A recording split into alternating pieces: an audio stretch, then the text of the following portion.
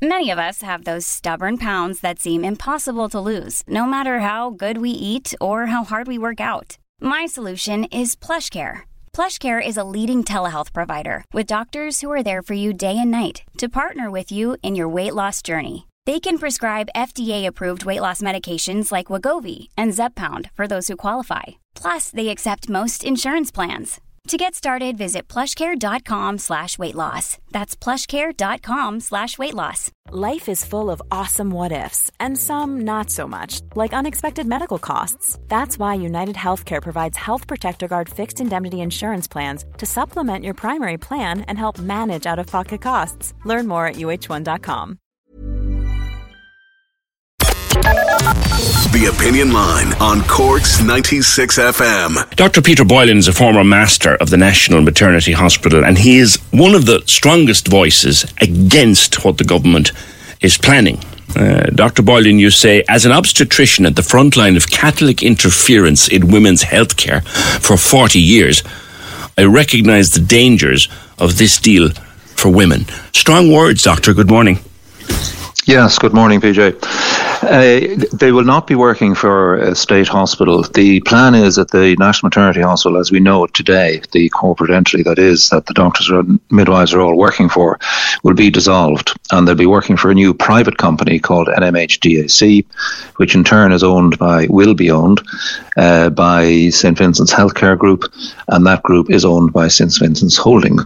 Now, St. Vincent's Holding Company is a Vatican-approved private company whose directors are committed to upholding the vision and values of the Religious Sisters of Charity. Now, we're being asked to believe that the Religious Sisters of Charity's values and vision include the provision of services which are specifically contrary to Catholic teaching, and that's a stretch. Now, will it not be staffed and run by HSE employed people? No, it'll be staffed and run by people employed by the NMHDAC, which, as I said, was owned by these other bodies. Now, the sisters, when they transferred their property into St. Vincent's Holdings, required the permission of the Vatican. People have said they didn't require it. Well, that's categorically wrong. They required the permission of the Vatican. Now, we haven't, and they got that permission, but there were conditions attached to it that they had to obey particular canon laws. Now, nobody has seen the paperwork between the Sisters of Charity and the Vatican and the archbishops in Dublin, and the three archbishops, including the papal nuncio. So there's a lot of paperwork has gone on between Dublin, the nuns and the archbishops, and the Vatican. Nobody has had sight of those. So there are conditions attached to this. So, Doctor, with respect, transfer. How do we know that exists if no one's had sight of it? How do you know that, for example, the Vatican had to rubber stamp this? Because the description you've just given, with respect, Peter, sounds like something out of the days of John Charles McQuaid. We thought those days were gone. Well, we know this because of the letter that we have seen, which is in the public domain, from the Vatican to the sisters, saying that the grant of permission was in line with the petition from the Sisters of Charity. We haven't seen the petition, and we know from the letter from the Vatican that they have to observe particular canon laws. Now, that's all we know, but there's obviously more than that. It wasn't all done by phone calls or by meetings where there's no minutes taken or no correspondence. We haven't seen a shareholder agreement between the sisters and the new directors, the owners of the company. Okay. So there's an awful lot of information that's missing. We had a whole slew of papers released about 10 days ago, all of the constitutions and operating licenses and all that sort of stuff. The big piece that we haven't seen is the paperwork between the Vatican and the Sisters of Charity and the archbishops. And we need to see that. Yeah. Otherwise, we're sleepwalking. Public documents can be easily released, but from what you tell me, they appear to be private, very private documents. So how do we go about seeing them? Well, the state is about to invest probably more than $1 billion and then fund the running of the hospital and St. Vincent's to the tune of several hundred millions over the next years. So for the state to invest in this without knowing the conditions, the conditionality attached to the owners by the Vatican, to the owners of the company that will run the new National Maternity Hospital, is fraught with risk. So I think you're calling very much on the government to insist on the publication of all of those documents before this goes ahead. Absolutely. It would be absolute folly to invest those huge sums of money. And also, we're being asked to trust the Vatican. Now, I'm not sure that the women in Ireland, or indeed the men, are willing to take on trust what the Vatican tells us without documentary evidence. We're being asked to believe that the Vatican approved the building of a hospital in Dublin in which procedures directly contrary to Catholic teaching will take place. Okay. Now, I find that hard to believe. You've also called on the government to tell the country why they don't want to just buy it outright. Well, because Vincents have refused point blank. And the reason they've refused is probably because the Vatican won't let them. That's probably the reason. Right. Without seeing the paperwork, we don't know. Right. So we need to see that paperwork in order to clarify all the issues.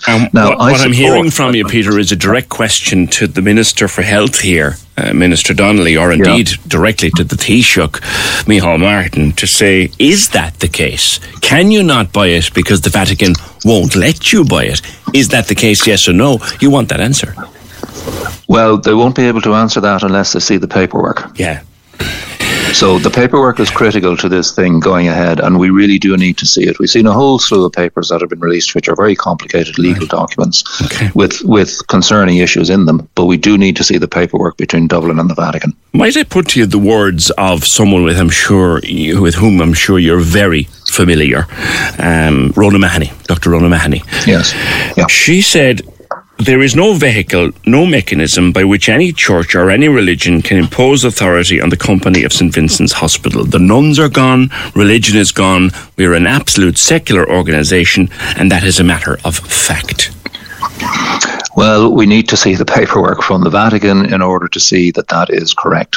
What are the conditions attached to the paperwork, to the transfer of the nuns' assets to St. Vincent's Holdings, whose directors are committed to upholding the values and visions of Mother Mary Aikenhead, the founder of the Sisters of Charity, and undoubtedly those do not support the provision of services directly contrary to Catholic teaching. There is a huge amount of potential conflict here, which will well end up in the courts for years to come. And we don't know, you see, until the hospital is built. And that's several years down the line. So we do need to see the paperwork between the Vatican and Dublin. And you're calling on the government? I'm calling on the government to insist on that before they proceed. All right.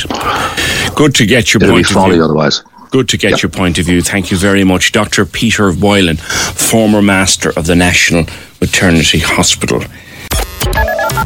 Cork's 96 FM.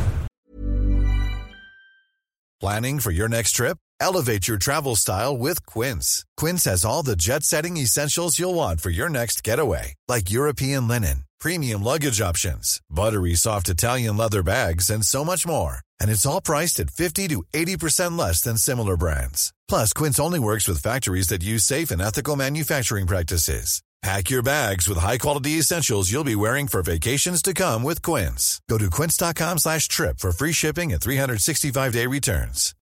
When you need mealtime inspiration, it's worth shopping Kroger, where you'll find over 30,000 mouth-watering choices that excite your inner foodie. And no matter what tasty choice you make, you'll enjoy our everyday low prices, plus extra ways to save, like digital coupons worth over $600 each week. You can also save up to $1 off per gallon at the pump with fuel points. More savings and more inspiring flavors make shopping Kroger worth it every time. Kroger, fresh for everyone. Fuel restrictions apply.